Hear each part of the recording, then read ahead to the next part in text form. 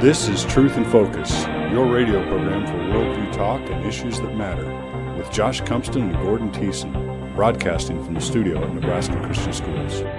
Welcome to Truth in Focus. I'm Gordon Thiessen. This week, my co-host Josh Cumpston is not with us, but in the studio I have Pastor Paul Nauman. Welcome to the program today, Paul. Thank you. Very, very good to be with you.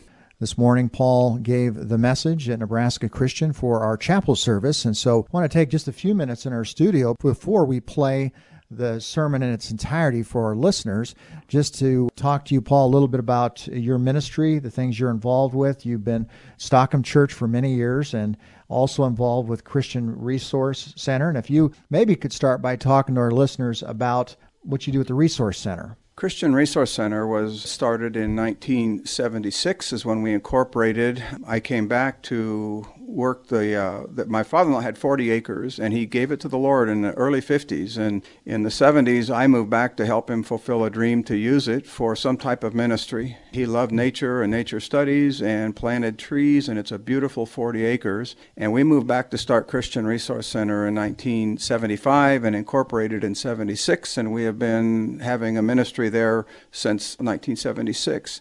We're involved in youth ministry. In the summer, we have day camps, not cabins and cafeterias, but day camps for the local, the schools in the area, the communities. We have junior high day camp as well, and then a high school travel camp where we are gone for 10 or 11 days. We charter a bus and we camp in the national parks, and we'll see everything in one of three routes we have, all the way from Grand Canyon to Banff, Canada, and everything in between in one of our routes we'll cover. This year we'll be going to the Black Hills and to Yellowstone and the Grand Tetons and a whitewater raft trip and just see some really amazing things. And we always do that in July. And so we take high schoolers and about 50 high schoolers, and it's been a wonderful experience. Probably the best thing in ministry that I've ever been involved with is travel camp. And God provides all the beauty and the scenery, and we bring the Word along, and He just talks to us in our Bible times each day. Now, you're located near Giltner. We're 2 miles east of Giltner. Okay, and you have students from all over the area, correct? Right. So Yes. You'd pull from Aurora, Central City, Grand Island probably. Hampton, Sutton, Harvard, Doniphan. Within about a 20, 25-mile radius is where we have ministry to and have had over the years. And we have Bible studies for youth and a program called Rock Solid, a Bible study that my associate, Jordan Grantham, teaches it on Saturday, every other Saturday. But then we also do speaking, and we've done some counseling in the area, and wherever the local churches need help, we try to be there to provide for them. What's the best way for our listeners to contact you about those camps? Christian Resource Center, I believe it's .info. We have a website, and the registrations are on that. We do have a website. The registrations and the dates and places like that on it tell a little bit about our ministry. Well, good. And for our listeners, they can always contact Nebraska Christian Schools, and we can make sure they get connected, nebraskachristian.org. So we're always glad to do that. Tell us a little bit about your church. You actually you were just telling us that you planted a church many years ago, and tell us about this. Actually, the church I'm at used to be for many years Stockham Bible Church, which had a wonderful ministry and a good, solid, fundamental church. But as happens, the community drifted away, and the kids went away to college and didn't come back, and the church finally reached the point of closing. And it was closed about a year, and then Herb Rosehart Sr. from Aurora, who had pastored there, went down as an interim pastor with about 20 people, and they reopened the church. And he served 2 years, and then he passed away, and Lee Launcer came and pastored 2 years and went away to Bible college to get more training, and then I came in 1977 and have been there ever since. Well, we're going to listen to your message in just a moment, but let me ask, what was your thinking about bringing this message here at Nebraska Christian Schools? What were you trying to get across to the students today? Just that they are embarking on a journey, especially your seniors. They're going to be embarking on a journey. And the ultimate goal is to our Father's house. But in between is our life story. Like the Titanic, so many people feel we're invincible and life is all about my pleasure, life, liberty, and a pursuit of my happiness. The Titanic, to me, had everything going, all the technology and the radio to get the warnings, but they didn't listen. Instead of changing course, they sailed into the ice field, and they never thought they would sink, and they did. And that can happen to Christian kids, and it's happening to our culture all the time, is that God has given us warnings to avoid certain areas of life, and we sail right into those, and then we wonder why we hit the icebergs. With that, let's listen to Paul's message. My wife went to Nebraska Christian in the 60s. And I have nephews and have had nieces over the years that have come to this wonderful place. What a privilege you have to be at a school that talks about worldview. All schools, public schools, have worldviews too. The trouble is they never take the time to think about it. We're going to do that this morning a little bit. Going to tell a story. Jesus, if you read the Gospels and you understand the teaching, taught a lot with stories, because a story is something that you're going to remember. A story is something designed to be remembered. And he would tell parables. And a parable is a story from life that is taken alongside a spiritual truth. And when you're done, that story will help you understand the spiritual reality. I'm going to tell you a story. It's not a parable because parables weren't true necessarily. Once upon a time, there was a man, went on a journey. A man that lost his coin and his sheep, etc. Those were just stories to illustrate a truth. But this morning, I'm going to tell you a true story. And it's a story that happened a long time ago. And it's a story that you are also living right now. You are at an incredible time in your life. You are preparing to embark upon a journey. I embarked upon my journey in 1965, the turbulent 60s. Quite a time to leave high school and to move out into the world, to leave the comfort and the safety of the harbor of my home. And I'm a pastor's son and lived in a great Christian home. But there comes a time when you embark upon your journey to become what God has called you to be. And the story that I'm going to tell you this morning is one that you're all familiar with, and they've made movies about this story. Some of you have maybe in somewhere heard me talk about this story before, but I find it very helpful in understanding the Christian life. And it takes place in 1911, but we're going to be thinking of the late 1800s and the early 1900s, and there had tremendous change had happened in the world. The Industrial Revolution had taken place. We've gone from sailing ships to steamships. The area of flight is not quite developed yet, but steamships, the way to get from Europe to the United States. On a sailing ship, it would take months, and often the little ships didn't even make it because of the storms. But with the coming of the steamship, everything changed. There were several major steamship lines that were competing and getting from Europe to the United States. The big prize at that time was to be the biggest and the fastest. People would pay a great deal of money to be on the biggest and the fastest. And the steamship companies promised you the ultimate in luxury. If you remember the old sailing ships, they weren't luxurious at all. In fact, it was a miserable way to travel. But when you come to the steamliners, all of a sudden things changed. You might have some idea where I'm going to go this morning with the steamship in 1911. I'm going to be talking about the Titanic. And at that time, the competition between the various ocean liner companies was tremendous. And they were building, and engineering was really making progress. And the ships were bigger and better and faster and had every kind of luxury you could want. There was a steamship line that was going to build 3 of the very best in the world. The first of these was the Titanic. She had every technology advance that was available at the time. She had everything you could possibly want. It was the very first ship to ever have a swimming pool on the ship. She was about 3 full 100-yard football fields long, about 900 feet long. She had 9 different decks where people would stay, and different classifications of people would stay on the ship. She was designed to be unsinkable. Before, if you punctured a ship and it would fill with water and it would go down. But the Titanic was developing something brand new, and it gave them a tremendous sense of security. They built watertight compartments, which had never been before in ships. Now they're common. But at that time it was new. But the idea was that if I puncture the ship, 1 or 2 of the watertight compartments might flood, but the rest of them would hold me up. The engineer who designed the Titanic said God himself could not sink the ship. Not good to say something like that. The party was set. Some of the wealthiest people in the world bought tickets from England to come to the United States. They wanted to be on the maiden voyage of the Titanic. And the bands were playing and the fanfare was given and they embarked. They began their journey. and for the first few days, everything went perfectly. This was the perfect ship. The ship had one thing that ships were just starting to have on the Atlantic: wireless radio. And you could communicate for hundreds of miles over the wireless radios, and you could talk back and forth. The Titanic had wireless radio, and she had men on duty 24 hours a day in the little room where the radio was. But you know, the captain of the Titanic, he was the number one captain in this ship line. He was out, and his people had impressed upon him that you're to set the record from England to New York. And so they were cruising along at top speed, and it was very fast considering how far back we're going in history.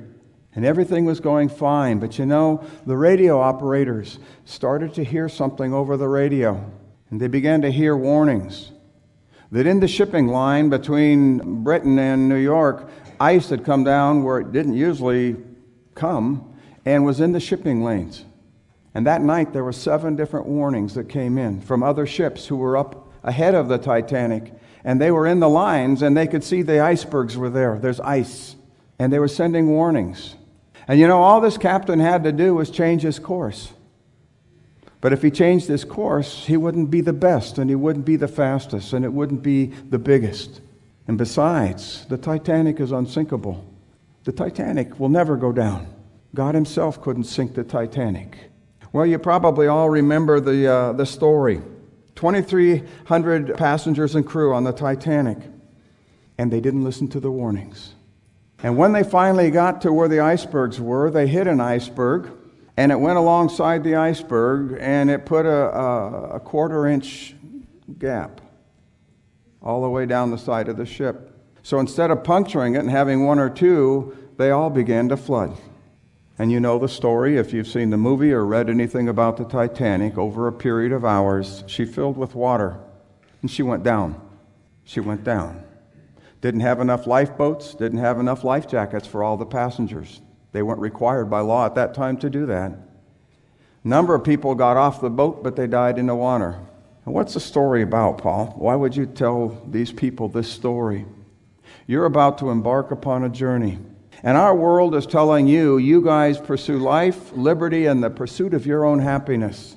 It's your life, and it's your freedom, and you pursue your happiness. They are promising you the voyage of your life. And when you leave your high school years, you are going to embark on a journey that ultimately will lead to your Father's house. But in between is the life that we live. In between is the life that we live. And I want you to understand that the Christian life is not an option. It's an absolute necessity. Why? Because there's icebergs.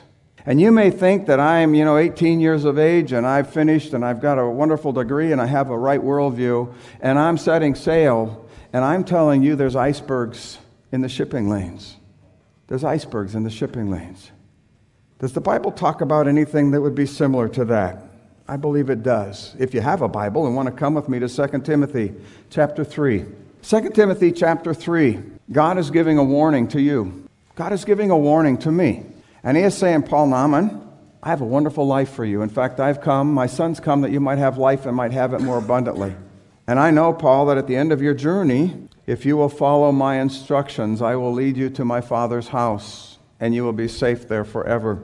2 Timothy chapter 3 is the warnings that comes over the wireless.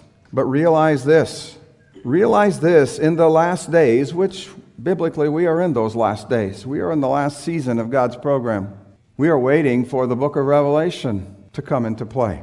So we are in those last days, difficult time. He says, realize this, that in the last days, difficult times will come. The word difficult means menacing or dangerous. You're living in the best of times. Incredible the things that you guys can experience. You've got the whole world in the palm of your hand, don't you? With the new technologies that we have.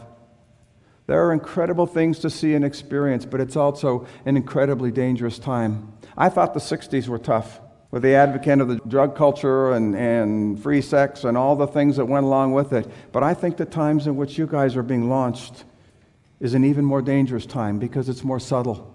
The captain understood that there was icebergs ahead, but he didn't slow down and he didn't change because he thought, it'll never happen to me.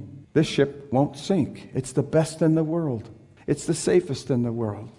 This says that in your time, you guys, menacing times will come. Men are going to be lovers of self. In my years in life and ministry, the self-esteem movement, where we have shifted from looking at Christ as our example to where I'm my example. I'll be what I want to be. You have no right to tell me what I want to be. We've become very selfish, where my focus is on me, my pursuit, my life, my pursuit of my happiness. Men are going to be lovers of self, and you are in a world where they measure everything by what it means to you. Truth is relative. There's your worldview. And everybody gets to pick whatever view you want to make it to the end of your journey. And I'm telling you this morning, there's icebergs in the shipping lanes. Lovers of self and lovers of money. Boastful and arrogant. Boastful is verbal and arrogant is my attitude. I don't care what you think. I only care about me and mine. That's the world you're being launched into. That's the world you're being launched into. Revilers means blasphemers. Disobedient to parents. Things really changed in the 50s and 60s when I was growing up. Our culture began to tell our teenagers in my generation, you don't need to listen to your parents, you don't need to listen to your church, you don't need to listen to the police, you don't need to worry about laws. The restrictions of all the generations that went ahead of you, you can throw those off because you're free to set your own course, your own life and your own liberty and your own pursuit of happiness. Disobedient to parents. I am grateful for my parents. I hope you are grateful for yours. My parents put a GPS system in my life, a God positioning system. It's the Scriptures. And I have a source of truth outside of myself that I will learn to trust. And we'll talk about that in a minute. Disobedient to parents, ungrateful. I have noticed a huge change in the culture that we take for granted. We demand things. It's my right to have that. And if you have it and I want it, you give it. Are you seeing that in our politics right now? You're living in a world where people are ungrateful. The Apostle Paul said, I've learned in whatever state I'm in, whether I have a lot or a little, I've learned to be happy and content. Are you grateful for what you have? Because the world is going to try to keep you from being grateful. They're going to always say there's something more. Advertising is designed on having you get the different one, the new one, the upgraded one. Ungrateful. Do you tell people thank you? Do you thank your staff here? It's a sacrifice to teach here. It's a privilege, but it's a sacrifice for them. You ever said thank you, coach? Thank you, teachers? Thank you, janitors? Or do we just take it for granted? They provide what we need. Ungrateful. It's going to mark the time. It's a world in which you live. And I've seen it. I've been in youth ministry 45 years.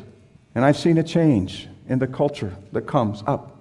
And you guys of all people who bear the image of the King should be grateful for the things that we have. Our world, an iceberg, is ungratefulness, unholy. See, I believe life, liberty, and the pursuit of happiness ultimately should be life, liberty, and the pursuit of holiness. Because holiness will take me away from the icebergs. Happiness may not. It may lead me right into the iceberg pack. Unloving. Interesting word, unloving. We know of agape, we know of eros, which is sensual love. We know of phileo, which is brotherly love. But storge is this word, family love. He said in the end times, there's not going to be love in the family. Some of you, I imagine most of you, would like one day to have a family. You're going to grow up in a world where family is not a big issue anymore. Our culture can't even define what a family is. And I sense, just living in the world that I have, in the years that I spent in ministry, there isn't the love of the family that used to be there. You may, as Christians, have grown up in a Christian home, but that's very unique in our world. And the iceberg out there is unloving, the lack of love within the family, irreconcilable. Kind of sounds like our political system right now, doesn't it? Malicious gossips. That is gossip with malice. We talk about people with the idea of hurting them. It's really easy to do. Even as a Christian, it's easy to talk about people with malice. That is, that I am not wishing them well. My desire is to harm them. Malicious gossips, without self-control, brutal, haters of good, treacherous, reckless, conceited, lovers of pleasure rather than lovers of God. That is the world you're going out into. And in your pursuit of not only happiness and holiness and your desire to go to your Father's house one day, you are going to find in the shipping lanes, in the lanes of your life, these things are going to be there. It's the world you're going out into. This characterizes your world. Holding to a form of godliness. Yeah, we go to church. There aren't very many professing atheists. Most people would say, yes, I believe in God. And then we live as if there is no God. Professing. Okay, holding to a form of godliness. although they've denied its power. Lovers of pleasure rather than lovers of God. There's incredible, pleasurable things available to you. Don't make it a God, because once you make it a pursuit, it becomes an iceberg, and it doesn't take a very big hole. And all of a sudden, my life is starting to flood. One of the hardest parts of being in the ministry is counseling. I had a young man come in yesterday, and he said, "Paul, I'm addicted to pornography." Do you ever start out to do that? No. It's a horrible thing for him. It ruins his walk with God. It ruins his walk with his wife. It's destroying him. And I've known many people. Such a little thing. But then it gets me. And all of a sudden, I've hit that iceberg. And my life begins to sink. Luckily, he says, "I need help. I want help. I want somebody to walk with me through this time." Gentlemen, be really careful. It's the best of times and the worst of times. Because sometimes it just takes the one look. And I'm hooked. I've hit the iceberg. I know some men who are no longer in ministry because of that issue. Had beautiful wives, great families, but they couldn't break that hook. It's the world you live in. It's accessible in the palm of your hand. I grew up in San Diego, and you'd have to go down to Tijuana to see those kind of things. Not anymore. You could have it in the dorms. You can have it in your home. There's icebergs in the shipping lanes. And if we're not careful, and if we're not listening to the instructions, if we're not listening to the warnings, then even though you may think that will never happen to me and that will never be a problem for me, they do. I had a daughter that got pregnant out of marriage.